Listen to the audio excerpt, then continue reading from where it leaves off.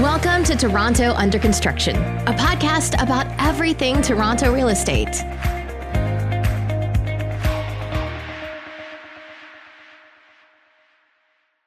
Welcome, everybody, to Toronto Under Construction, a podcast about everything Toronto real estate. I am Ben Myers of Bullpen Research and Consulting, here with my co-host, Mr. Steve Cameron. How's it going, Steve?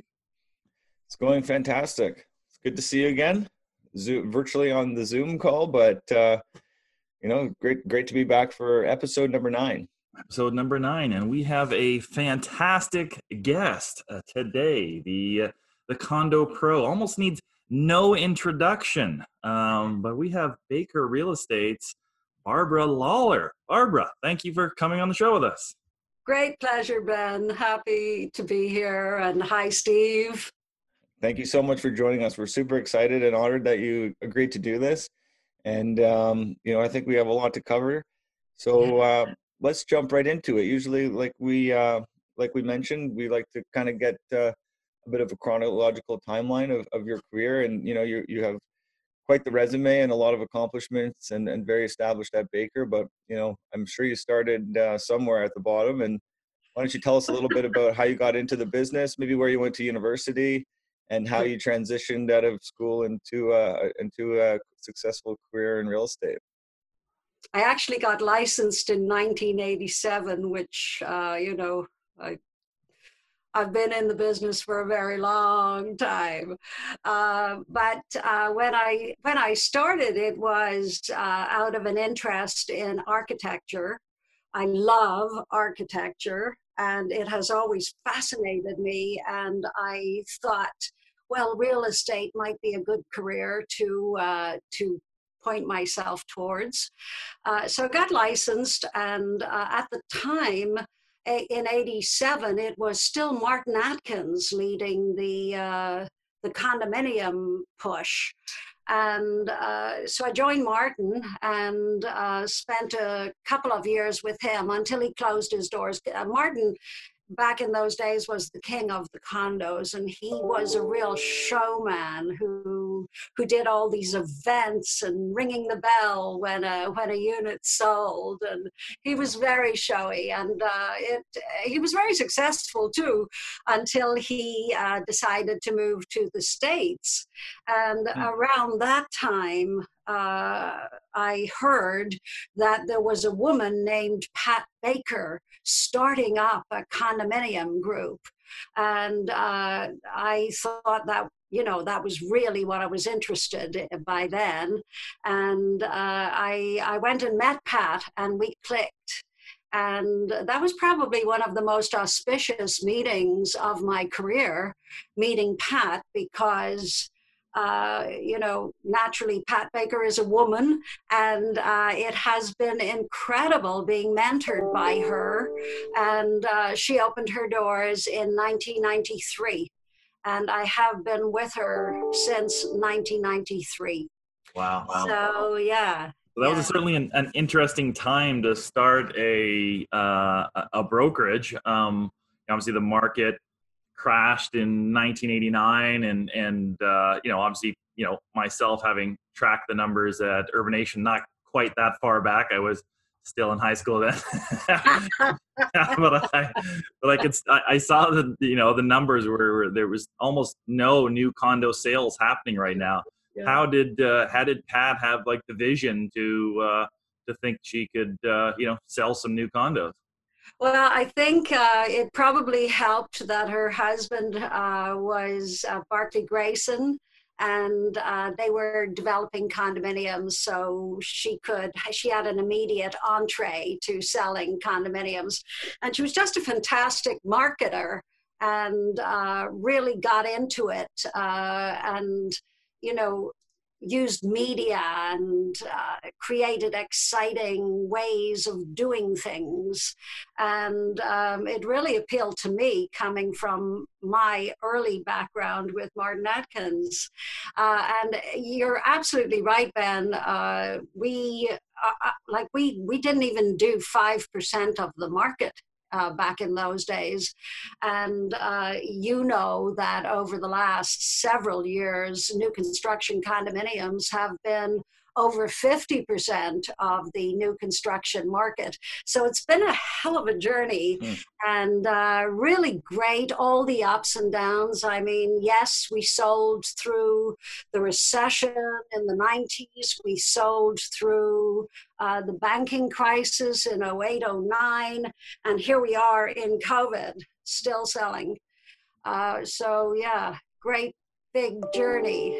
Why don't you tell us about one of your earliest projects that you launched, and maybe give us a memory of one of how the business sort of has evolved in terms of what you're seeing today when you're doing a launch compared to maybe what you were seeing in the early 90s, and maybe the strategies you used there that you look back and say, wow, that's really archaic. I can't believe that worked. I think one of the big memories I have is when Baker launched NY Towers up at Bayview and Shepherd for Daniels. And we had realized in our own conversations that the brokers weren't involved. In those days, we used to put out, 6 full-page ads in the Toronto Star and the Globe and Mail, and all of the registrations would come in, and we'd have a call center because those registrations were coming into a phone number. So we'd have a call center, and they'd be, filling out registration sheets by hand, and then we'd be entering them into the database. And I mean, how things have changed. But we realized that there was no brokerage participation back when we started. And it was in many ways due to there being a lack of insight and information to the brokers. They were all resale brokerages back then, and they were used to closing deals in 60 to 90 days. So they really didn't get that, you were going to sell something that was going to close in 5 years. They didn't get that. So we spent a lot of time going around to brokerages and educating them, and we got the developers on board to pay half of their fee when the deal went firm, and then half of the fee on final closing, which I think was far more attractive to a resale group that was used to getting their fee in 60 to 90 days. So that was the beginning of getting the brokers involved. And I do remember at NY Towers, the Chinese brokers were the first to get involved. They got the picture. They saw the future. They saw the investment potential. And I remember we had 2 very prominent Chinese brokers at NY Towers. And they're still great in the business today, both of them. But they both came early to the sale for NY Towers, that first tower. And they formed separate lines, which was a real, confusion for us at Baker. Like we were doing upon first in line got to come up and choose their unit first. So we had 2 lines. So why was there 2 lines? What was the purpose? That they just wanted their brokers to have their own separate line? Exactly. So you had to service each line independently. Yeah, well, we couldn't. So we had to have a meeting with the 2 brokers of record and sit down and get everybody to agree. And they did. Everybody, one from this line, one from that line. Too funny. That is funny. It was really funny. But from there, it became more normal for brokerages to get involved. And we've spent a great deal of time educating brokers over the years. We have a club that we formed about 20 years ago. It's called Baker Realty Partners. And we have over 12,000 brokers that we've done business with that we've actually done business with. And we can today, with technology, which has really changed things, we can pull up the top 50 brokers, the top 100 brokers, the top 500 brokers, or send it out to the entire 12,000, depending on the response that we're looking for. But sending out to those big numbers also brought us heartbreak heartbreak in an interesting way as time went on, because many years ago when we started out at M-City in Mississauga, we got 10,000 worksheets for a building that had 600 units. And I mean, yes, that was wonderful from a sales perspective, but we got a lot of press about it. And it certainly changed how we were approaching things. And I think that led into the more careful and conventional and planned allocation method that is more popular today. That really sort of blew the roof off, getting that number of worksheets on a project. So why don't, I know not everyone that listens to the podcast is, a real estate industry insider and may not know how it works. Obviously there, 10, 15 years ago, it was like a project launched and there was a lineup out the door and the first person in got the sale. And now and then it became, a lot of the deals were being done by brokers. And now it seems you have a project and you're only allocating a certain amount of units to your top brokers. So maybe you can just kind of run us through how that process works and what you mean by submitting worksheets. Well, before we moved to allocation, we would ask the brokers to send in their worksheets. And a worksheet is where they fill out, their potential buyers' information and a selection of units that potential buyer is interested in. And you would go through all of the worksheets, and they were on a time-stamped, received at such and such a time and such a date, and you would go through your worksheets and try to fit what the request was for. If it was for a 1+N, you try to give them the nearest unit that was available.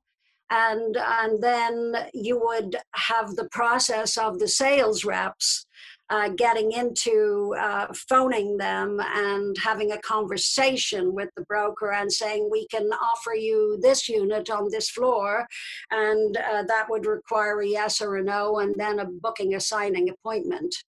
So allocations works a little bit differently in that usually and many of our developers are repeat developers where they have a group of agents who've really been faithful to them and loyal and looked after them and stood up for every building they bring.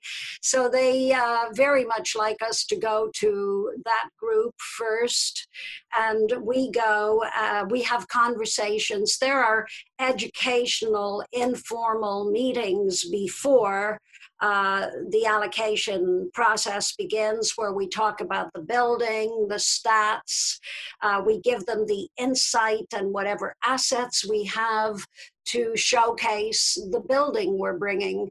And we meet with them and we get a sense of who they think their clientele is and what units they'd be most interested in. So then the allocation process is where we sit down and we say, oh, well, he really wants only the lower floors, and this guy wants the mid floors, and we allocate as best we can, according to what they've asked us to give them, and it usually works out.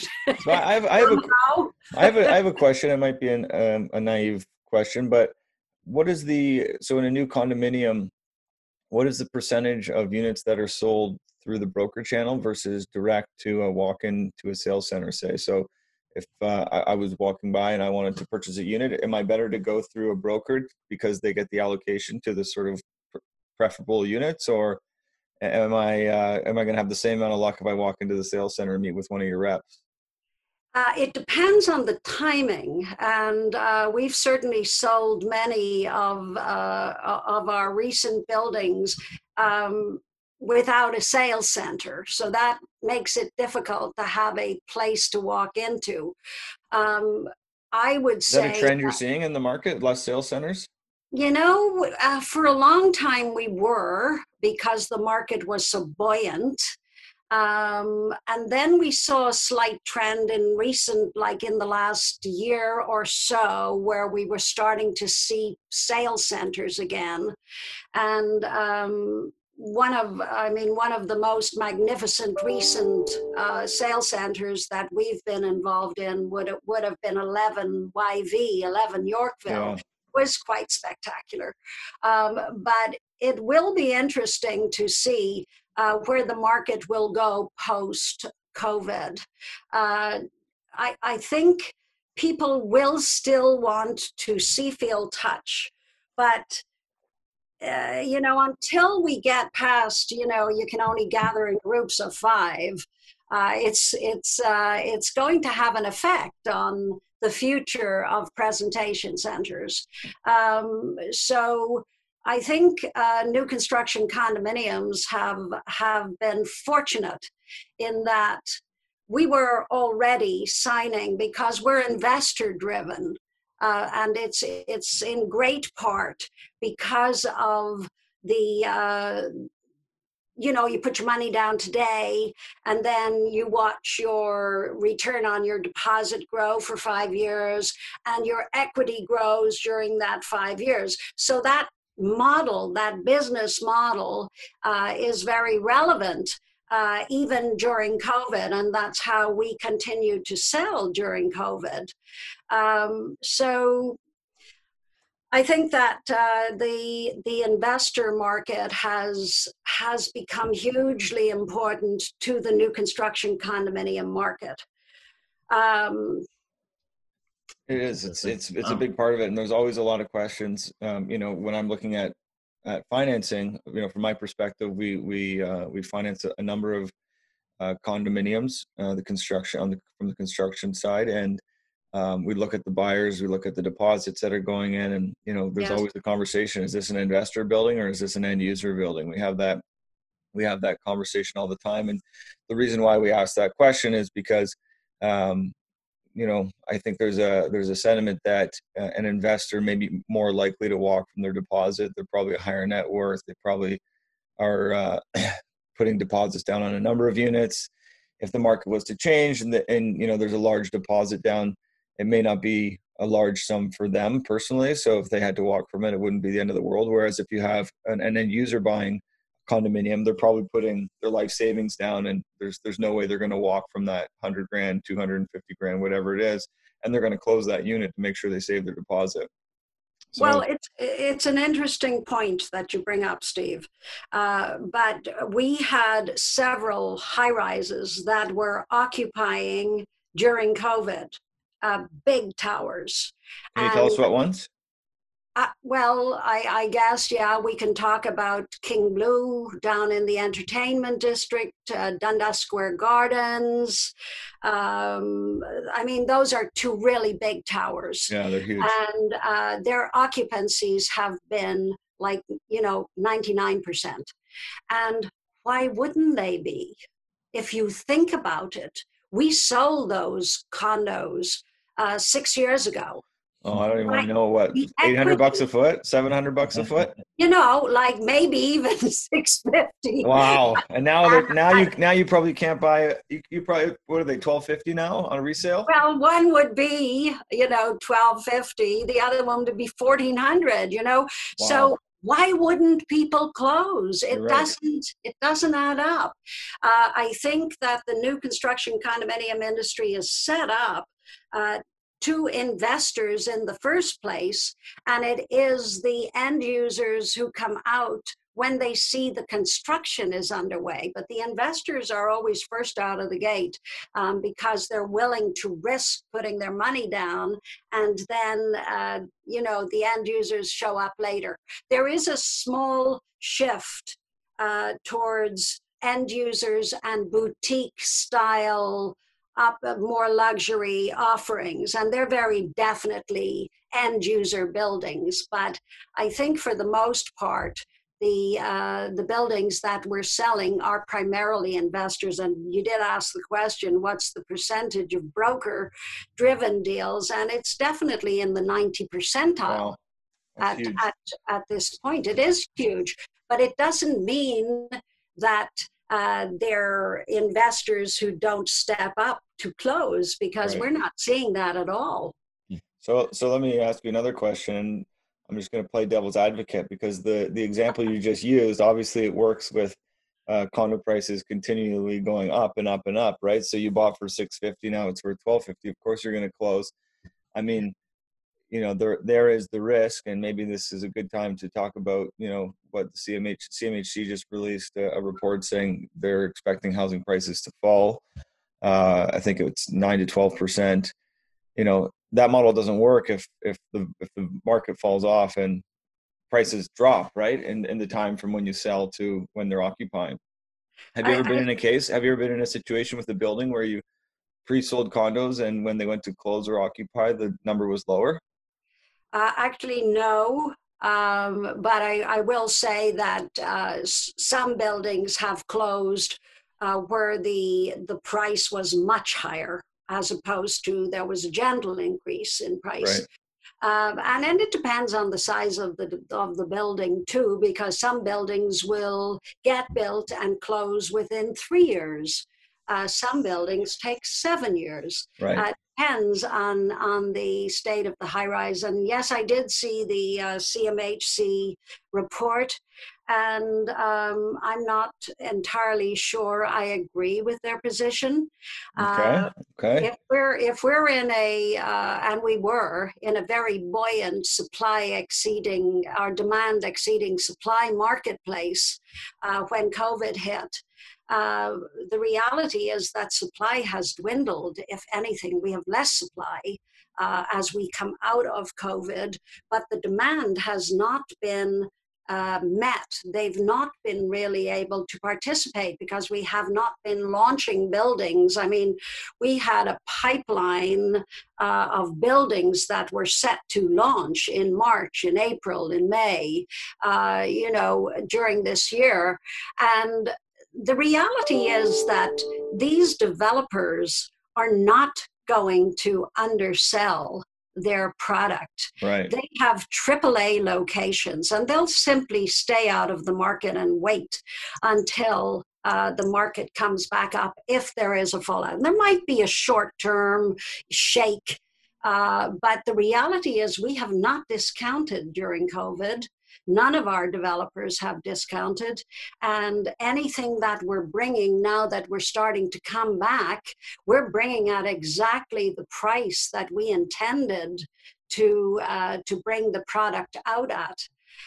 So I'm not terribly sure about that.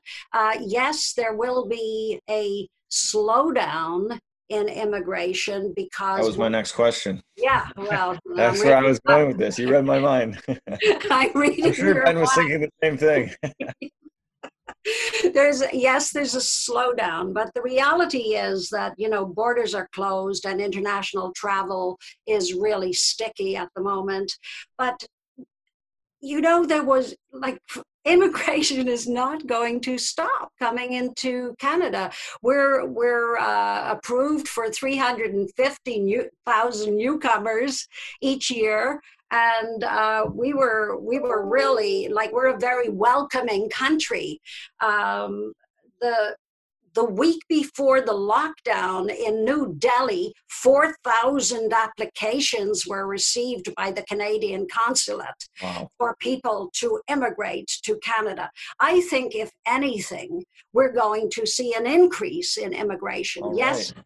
Again, there may be some shakes as we come out of the immediacy of COVID, and the numbers might not look as good, but once the international travel thing gets open again, I mean, there was a report from one of the leading immigration law firms, and 30,000 people were actually approved and invited to come during COVID. So there's, I think we're too present-minded in the crises that we're in. But I think if you look to the future, the market will rebound, and I'm lucky in that I have access to our partners in our business, which is Peerage Realty Partners, and they have exposed the leaders of their companies throughout the U.S. and myself here in Toronto, and others in Canada, to CEOs of their U.S. based who are ahead of us coming out of the COVID crisis, and they literally went from lockdown to right back up to where they were previously in a matter of weeks. I think we're going to see something similar, that we will come back out of this faster than there's a lot of press about at the moment.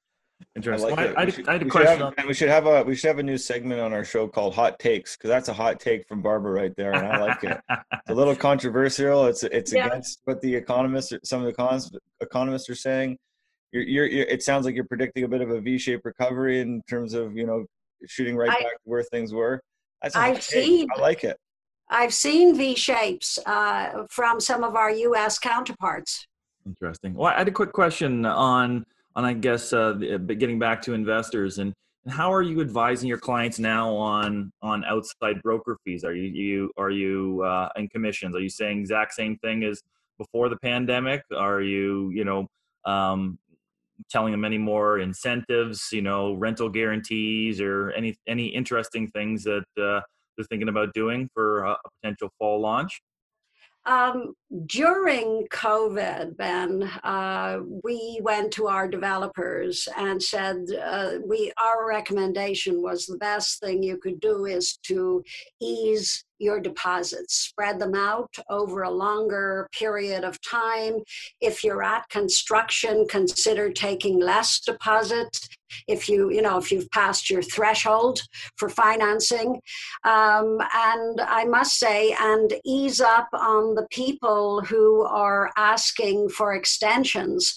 And all of our developers across the board were very understanding and didn't let deals go into default during the lockdown, and helped people with extensions. So I think deposits are a big thing, and I know it's very hard for developers to take less deposit coming out of the gate in launch territory, but because they have to reach a threshold in order to get their financing. But I do think that we will see gentler deposits, spread out a little bit more. We did not see incentives across the board. What we did see is one of our biggest developers give it's not so much a rental guarantee, but during COVID, he gave a price guarantee, which was the price you pay today. If it discounts before occupancy, we will give you the benefit of that discount. And he sold very well during COVID because of that. I think it was very comforting for investors to know that. So there's very little lease back going on in the city. We do have a great one over at the United building. That's probably the best lease back that I've ever been involved with. And So there's not a lot of that going on. I Can you mean, explain? Can you explain a little bit what the lease back is? Yeah, I think honestly think that people think when a developer guarantees 6% that they're like making a forecast for the future, right? They say, well, in 2024 rents will be $6 a foot, right? You know. Well, exactly. So this leaseback is probably the simplest one that I've ever seen, and it has worked tremendously well at the United Building. Is that the one on the East End? Is that? No, that's Dundas and University. It's on University. Who's the developer? Hang on a second. Davpart. Yeah. Davpart. Right. Davpart. Okay, so they're doing a guaranteed lease out program for all the investors. Yes, and they just got their demolition permit approved by council. So we're starting. The last tenants move out of that building, which is a historical facade. In fact, it's the largest historical facade to be developed in this fashion in North America. So the last tenants move out of the building on August the 31st, and we're going into, preparing for demolition on the 1st of September. So that's great. Very excited about that. But back to their lease back. It's a 3-year lease back, and at $8 a square foot. Wow. Wow. Yeah, it's going to take at least 6 years to get up there, to get the building up and get to any kind of a closing scenario. But they have faith, and I have faith. Interesting. So that means, hold on, $8 a foot. Yeah. So you're saying the rent would be like for a 700 square foot condo, you're looking at $5,600 a month? Yeah. Am I doing that math? That is 8 sevens are 56. Yeah. Those are astronomical numbers. Holy smokes! I thought $4 a foot was high on the rent. Well, no, right, if you look at Yorkville, and this tower is a high-end luxury tower, and it has been selling at Yorkville prices. If you look at Yorkville, is a lot of the higher end buildings are into the $6 a square foot now. Wow. So if you tag on another 6 to 8 years of growth, that's where Toronto is going. Yeah, let's talk about that. So where is Toronto going? What is if you had a crystal ball, I assume we're assuming growth and appreciation. Where are the numbers going on a sale price per foot in Toronto from your perspective? I think the average right now, across, I don't know, you would know this number better than me. Anecdotally, I think it's around, given the location, $1,200, $1,150, $1,250, upwards of $1,400 a foot in some locations. Yorkville's obviously much higher. I looked at a project this morning just outside of Yorkville, Yonge and Bloor. They're forecasting $1,525 a foot. Curious, where do you think it's going to go? What's the cap, or is there a cap? Toronto is a young but really great city, and why would we be different to the great cities of the world?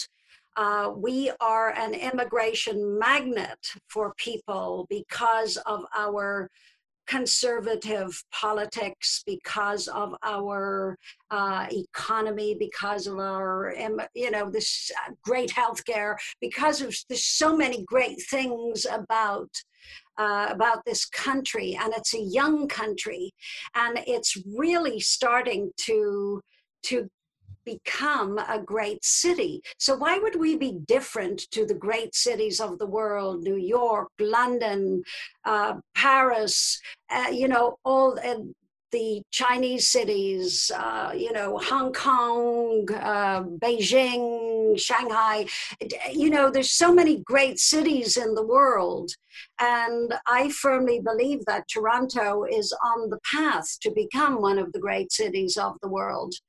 So in my mind, we may be dealing with short-term adjustments, But ultimately, I believe in the future of Toronto, and I'm very positive about. I mean, you're hearing a lot of chat today about people moving to the suburbs, and my feeling about that is that cities have been magnets for people for thousands of years, thousands of years. And there's a reason why people are drawn into cities. And it's partly because of the energy of cities, but it's also because of the social interaction, the lifestyle, the amenities, the culture, the transportation, the jobs, all of that.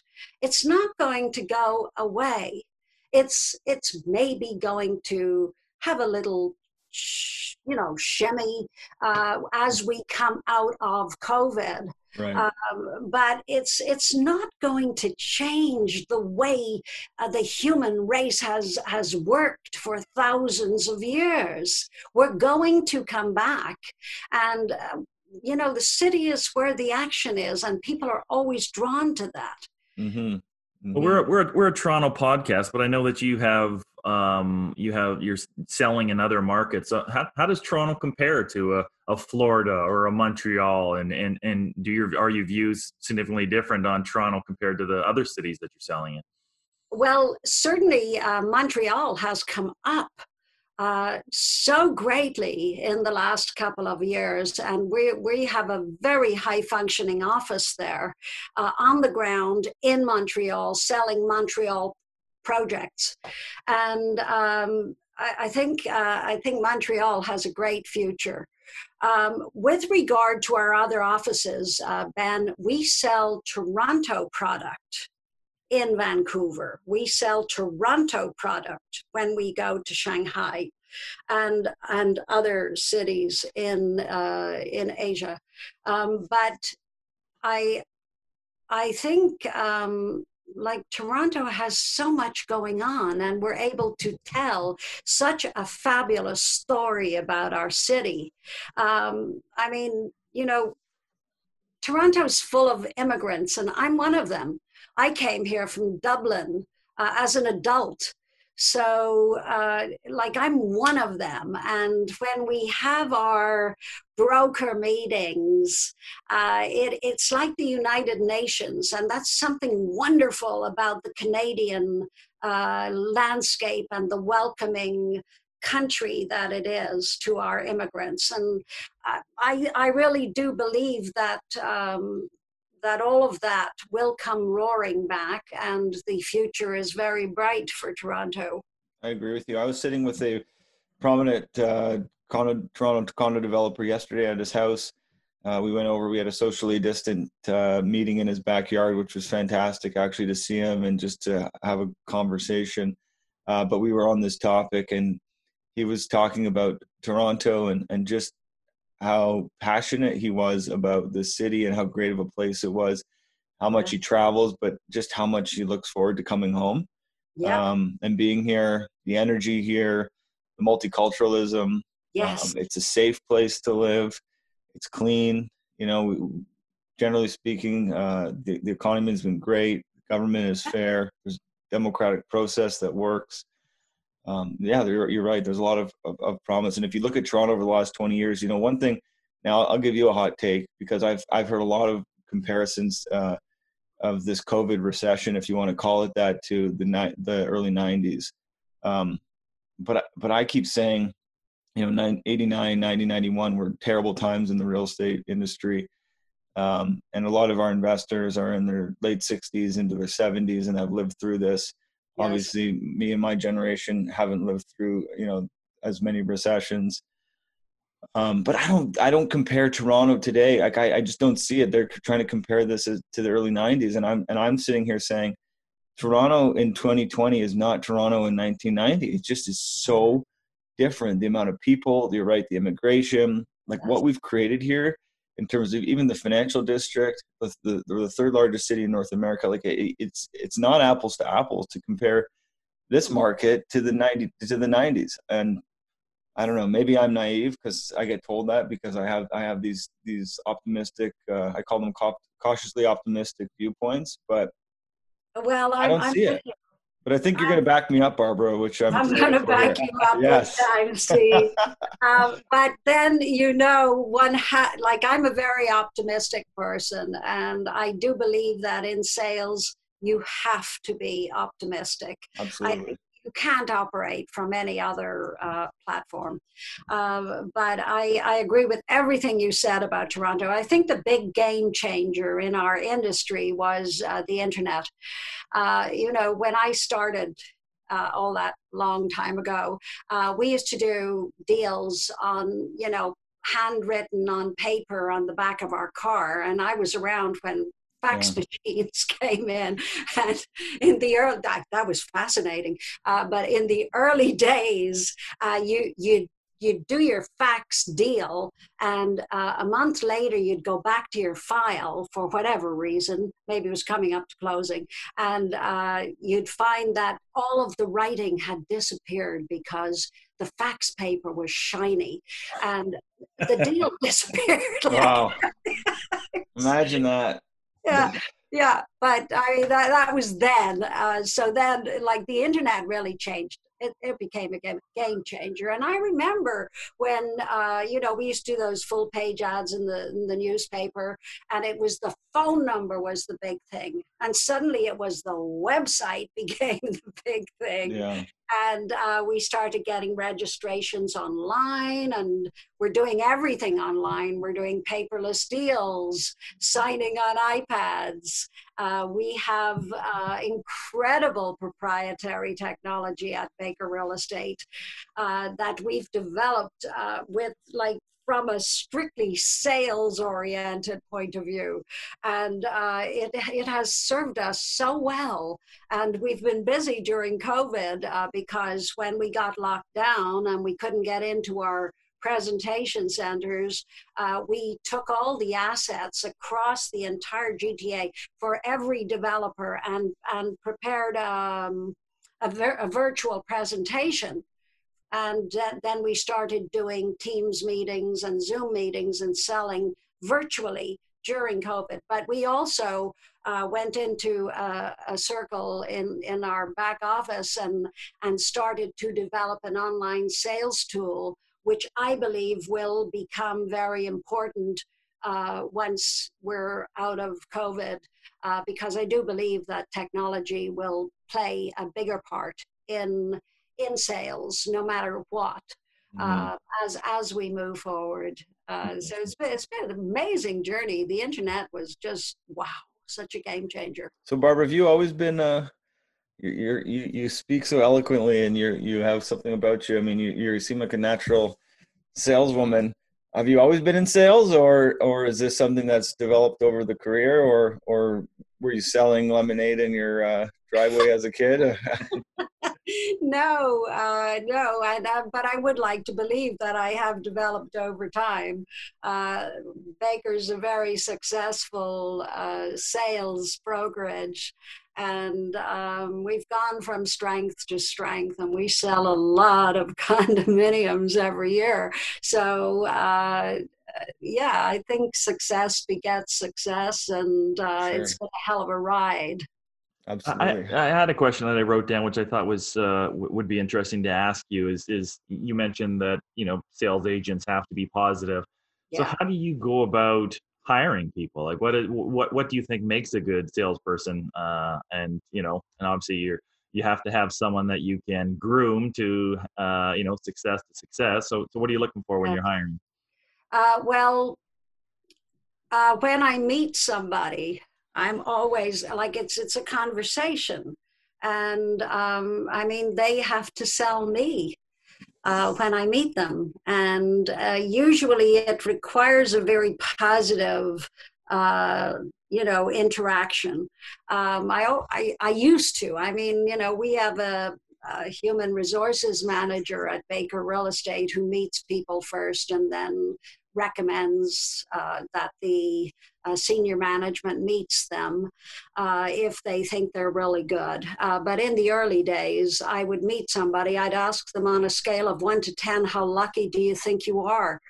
And it was stunning to me, the responses I used to get. Like some people told me they were a 3 or a 4.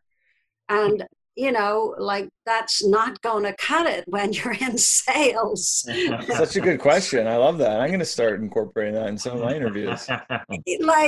So, and then you'd get the one who'd say, oh, I'm a 10. And they weren't kidding. And like, you knew that they were going to go out and sell whatever they were trying to sell.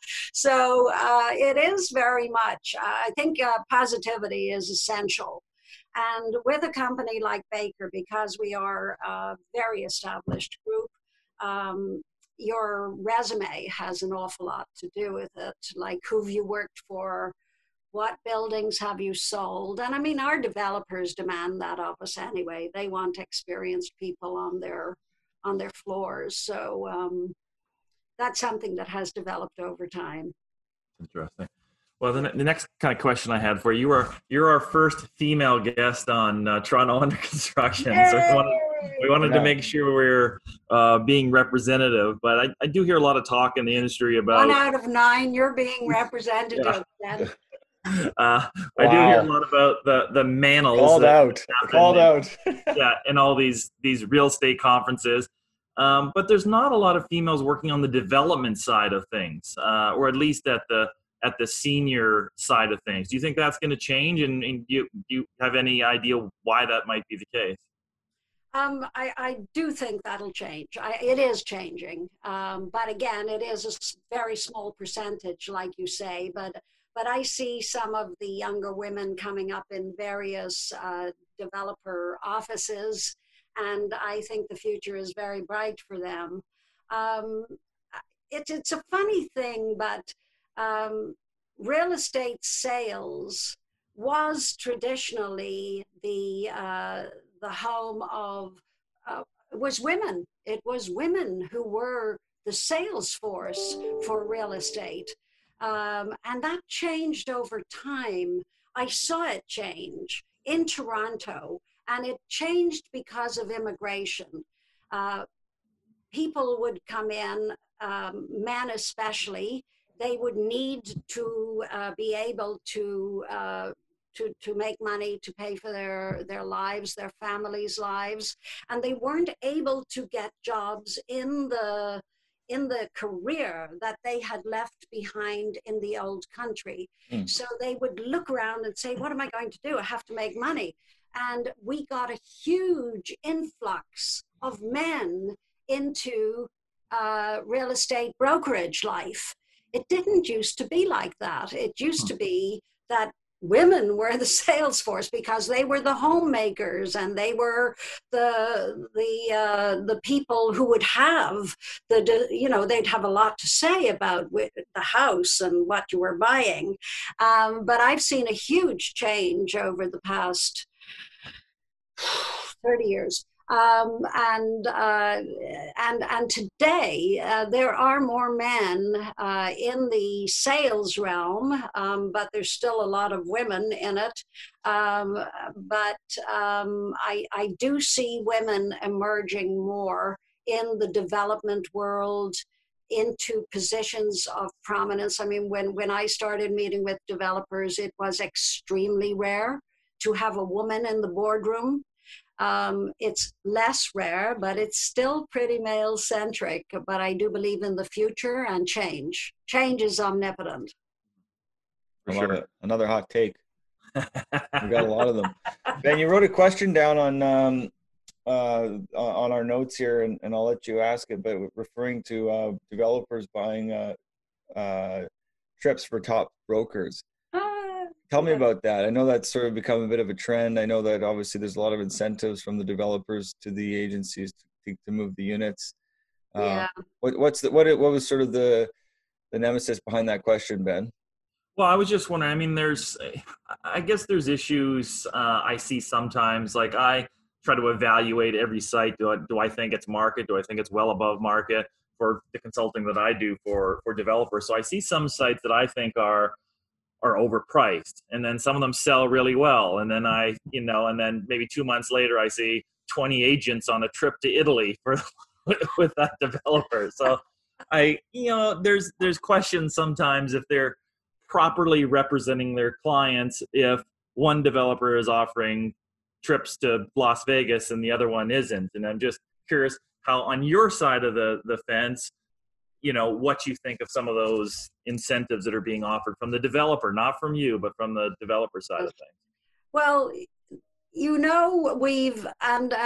have been on an upward trajectory in condominium, new construction condominium sales, and competition is good for the soul. And these developers are competing for attention. They are building beautiful buildings. They've got great sites, and they want the attention. And as the market became more broker-centric, this was a way to reward the top producer agents. And so we saw trips and gifts and such going to these top producers. And, to my mind, they deserved them. They worked night and day. They were in their business 24/7. And I believe that if you devote yourself and work hard, I believe that is, you should be rewarded. So I don't think it has to be done like that. Probably the biggest success story of last year was 11YV, and we didn't have any trips. We had that one glorious, and I don't know when I'll ever see anything like it again, but we had that one glorious ROM event with 1,000 brokers all really glammed up, and it was some great guest speakers at that event as well, to talk about the market. Yes, you were there, Ben. And so was I. I noticed I didn't get the invite there, but anyways, I'll be making a phone call. What's that? I didn't know you then. Oh, okay. Well, now you know me, so I'll be expecting the call for the next one. Yeah. So, that was an incredibly successful launch at a top of the market kind of price. And it really was a huge success without any extraordinary incentives by the developer. It was a standard 4% commission, and just I think the location spoke volumes, the address spoke volumes, and the marketing of the building was perfect. Everything fit, and the result is that we're 98% sold within 6 months. That was an unbelievable sale. I guess the question I might ask is, you said that was almost a peak price. How often do you sit down with your developers and you're like, whoa, like that's way too much. I can't sell that. You're going to make a mistake here. Do you have any of those conversations? Not very many, Ben. We definitely go in armed with research, showing them what has been achieved, which would suggest what could be achieved. And usually there are, independent reports like your own at Bullpen, and somehow the conversation comes down to, it is very rare that we go out overpriced, and we never go out underpriced. So there tends to be a meeting of the minds. Usually the developer will push us a little above our comfort zone, but that's why they pay us the big bucks, is because we have to get them the money. So what's your how many projects would you guys have under is it under contract? Is that how you look at it? Is what you call it? So how many projects would you guys have under contract coming to market in the next, call COVID aside in 2020? Oh, in 2020, we probably have, well, I don't know if they're coming in 2020. Yeah. They were supposed to come in 2020. We certainly had a very robust pipeline with at least 20 developments coming down the pipe. Yeah. Wow. So we'll see. I'm not expecting that they'll all go into 2020. I'm expecting some of them will shift into 2021. But nobody wants to be first out of the gate after a crisis. So the market is watching intently up on the fence. And the moment there's a feeling of success and it's possible to do it, I'm sure we will see many developers get down off the fence in the fall, and I anticipate a number of our developers selling in the fall. Okay, I got a tough question for you, and you don't have to answer it, but you know your developer base well. Who's gonna be the market leader and launch the first big project post-COVID? Oh boy. I think that's a tricky one for me to answer because they're not sure yet. We have a number of developers who are considering being out in the summer. If not the summer, definitely in the fall. A real political answer. Yeah. The question I have, and obviously you represent a huge number of the downtown projects and the City of Toronto projects. Yeah. How concerned are some of your developers about, you sharing information between developers? Do they ever ask you about that type of stuff? Absolutely. We're under strict confidentiality as far as that goes. There is a very, very definite firewall about sharing any confidential information. The information belongs to the developer, and we would not share it. We're certainly free to share what's out there in the world, price lists that are out there in the world, but not the internal workings or the data of belonging to any developer. We wouldn't dream of it. I don't think we'd last more than 10 minutes if we were behaving like that. Yeah. Yeah, that's it's interesting that because I see you sell projects like right beside each other sometimes. So well, in downtown Toronto, that happens. It happens less in the 905. But in downtown Toronto, let's face it, there have been condo developments on every block, or most blocks. So it's harder to avoid in downtown Toronto, but usually there's a few blocks in between.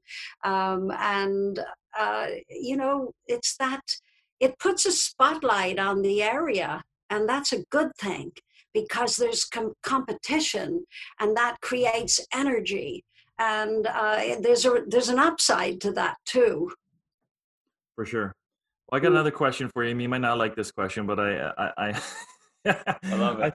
I find this interesting sometimes, and obviously, I ran Urbanation. I tracked every single project that launched for 6 years, and I saw some brokerages get let go, and I thought, that was completely because it was the wrong product, the wrong price. Baker has maybe once or twice in the past been let go from a site. Do you take that personally? Will you go back and work with those clients again in the future, or just say, forget it? I never want to work with you ever again. Oh, I never say never. Never. It has been, there's something to be learned when something doesn't go your way. And, I look back, it has been very rare in our 26 years that has happened. There was usually a very particular reason, and it usually came down to the marketplace at the time. Very rare. I look back and I try to understand what happened, because I do think certainly as the CEO of a company, you have to look at your history. You have to, operate and execute in the present moment, and you have to have a plan for the future. So, you got to learn something when the world pulls you up and deals you a hand that you don't like. That's interesting. Yeah, I mean, I've seen it in a million projects. It has nothing to do with the sales team. It has all to do with the price and the product of the project, why something might not be selling. So and the developer may not want to have heard what was really going on in the world in that time and space. So they might have felt that making a change would be the thing that they should do. Mm-hmm. But we move on. Yeah. Steve? I got a question about, the podcast called Toronto Under Construction, the GTA is growing. I looked on your website, you're doing some projects in Burlington, in Oakville, I think some stuff outside the city. What markets are you a fan of, or what markets should we keep an eye on? Have you done anything? And I do a lot of business in Kitchener-Waterloo, and even in Cambridge, we just approved a $118 million construction loan in Cambridge for 2 towers, with pretty interesting numbers from my perspective. I love that market. I think it's growing. We do stuff in London. We're in Ottawa. Sort of from your perspective, Hamilton's been pretty hot. Lots of people talking about moving to Hamilton. Where should we keep an eye on, both in the city of Toronto? I saw you're doing the Merge project on Kingston Road, which we're also working with those guys on that one. Yeah, we're selling great. You're fantastic. Yeah, it's been great. So should we keep an eye on Scarborough? Should we be keeping an eye on the west, the junction, north of the city? What pockets are you watching or monitoring closely? I'm watching Scarborough. Okay. I think Scarborough is seriously underpriced and has so much room to grow. And I believe we're going to see it. The East End is really where the surprises are going to be, in my mind. Certainly, 905 is beginning to blossom. And part of that is that it's very hard to get your foot in the door to real estate. And traditionally and typically, new condominiums are the starting point. So if you're a first-time buyer, you're going to buy a condo. And there hasn't been an awful lot of new construction product available. So 905 for sure. We've been selling very strongly in places like Brampton and Vaughan during COVID. But why wouldn't you at $800 a foot? Like downtown, you can't get anything under $1,250. Right. So really, I think there's an appetite for more affordable product that the 905 will supply. And I think all the places you mentioned, Steve, the future is bright. I guess we're not in all of them, we're certainly in the surrounding small places, the 905. We're certainly well spread out across the 905. Mm-hmm. And we've seen great changes happen, like in Mississauga. Yeah. We started selling at M City. I think we were in the mid 600s, and at the time, Mississauga was actually selling in the mid 400s, Mm-hmm. and we completely uplifted that dollar per foot over in Mississauga with M City. And today our product is closer to $1,000 a square foot.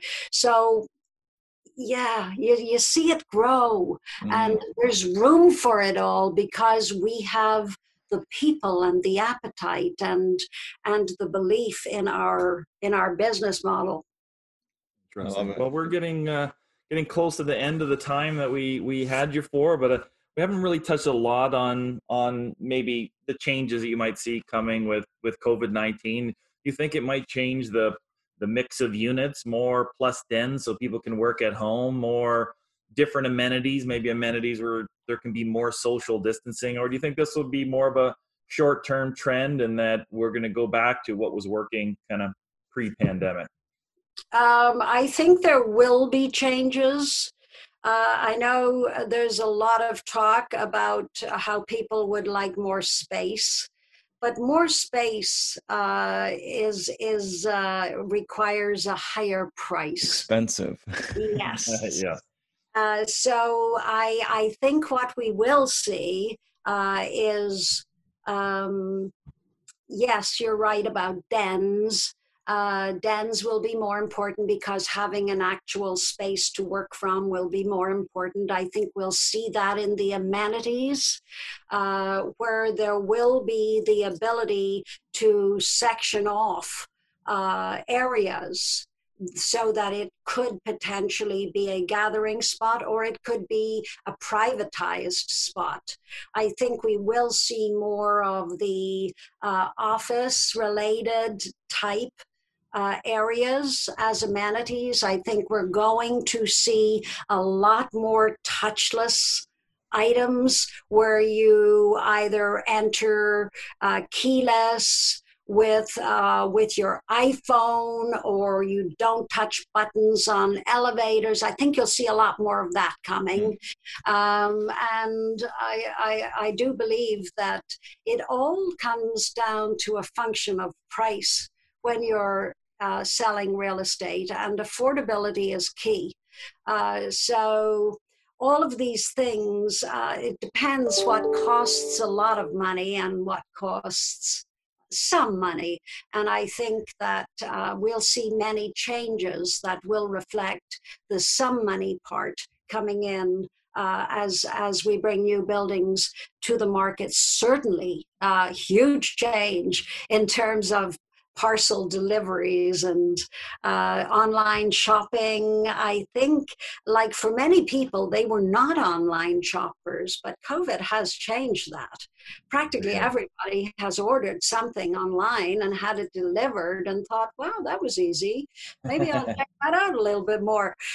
So I do think we'll see changes to the buildings in terms of parcel storage. And you see, that's the thing. You're designing buildings today for people who are going to live in them 5-6 years or more down the road. So I do think we have to pay attention to the lessons of today and reflect them in the buildings that we're bringing to the market. Yeah, definitely. Steve, any final thoughts? I usually like to ask a couple just, questions for our listeners. They're always interested in our guests and who they are, where they came from. One question I like to ask is, well, it's two part. One is there someone in your life or your career that you would say is a mentor that you've learned a lot from that you'd want to acknowledge? And the second part of that question is if you had any advice for people starting their career or getting started in the business, if you could go back and give yourself advice 20 years ago, what would it be, or what advice would you give to people getting started or dipping their toe in the real estate venture? Okay, well, the first part of your question, Steve, I would definitely give a massive call out to Pat Baker. She has been my mentor. She's our chairman today, and she founded the company. And, I was at her right hand for a very long time before I became the CEO of the company, which was about 9 years ago. Pat has been central to my business life in new construction condominiums. So huge call out to Pat. And with regard to how I would advise people today, it's like there's a big difference between going to school and getting certificates and the actual practical application and working in a business. It's very different. I think sometimes the university of life is the most important university you can possibly attend. So I do think that when you're starting in real estate, you do need to have a little bit of a nest egg to carry yourself so that you're not constantly panicking and worrying about where your check is coming from. You do need about 6 months expenses in your bank account to just give yourself breathing room. And then just apply yourself. I mean, I didn't get where I am today without working 24/7. Yes, I got breaks, but I got them because I worked hard. So I believe in a work ethic. And I also believe that people are everything. And if you treat people the way you would like to be treated, I think you'll do well in business. That's a great answer. And I'll ask you one more question going back. I started my career as in sales. I was selling photocopiers. I was a door-to-door photocopier salesman for Xerox. I run the origination group at Cameron Stevens. We have 15 people in our sales team, I guess you could say. Just curious if you have a favorite sales book or a favorite sales mentor or speaker that you've heard, or if there's if there's any literature that you've liked over the years that you would want to share with people interested in a career in sales. Oh gosh, there's so many books I've read. It's very hard. It's very hard to come down to one, because every day there are podcasts and speakers and there's so many wonderful people. I read a lot, and I think that it's good to do that. It's good to listen to a lot of varying opinions, but once you let it percolate at the back of your mind, but basically you put the book down and you focus on your own business. I would say keep your eye on your own ball. Right. I like it. Stay focused, work hard, treat people well, and keep smiling. Well, I think that's a good place to. I think that's a great place to end it off, Barbara. Absolutely. Thank you for coming and chatting and telling us about everything that's going on in the world. And thank you to Cameron Stevens Mortgage Capital for sponsoring the podcast. And we'll see everyone next time. Sure. Thank you so much again for doing this. We really appreciate it. My pleasure. Welcome to Toronto Under Construction, a podcast about everything Toronto real estate.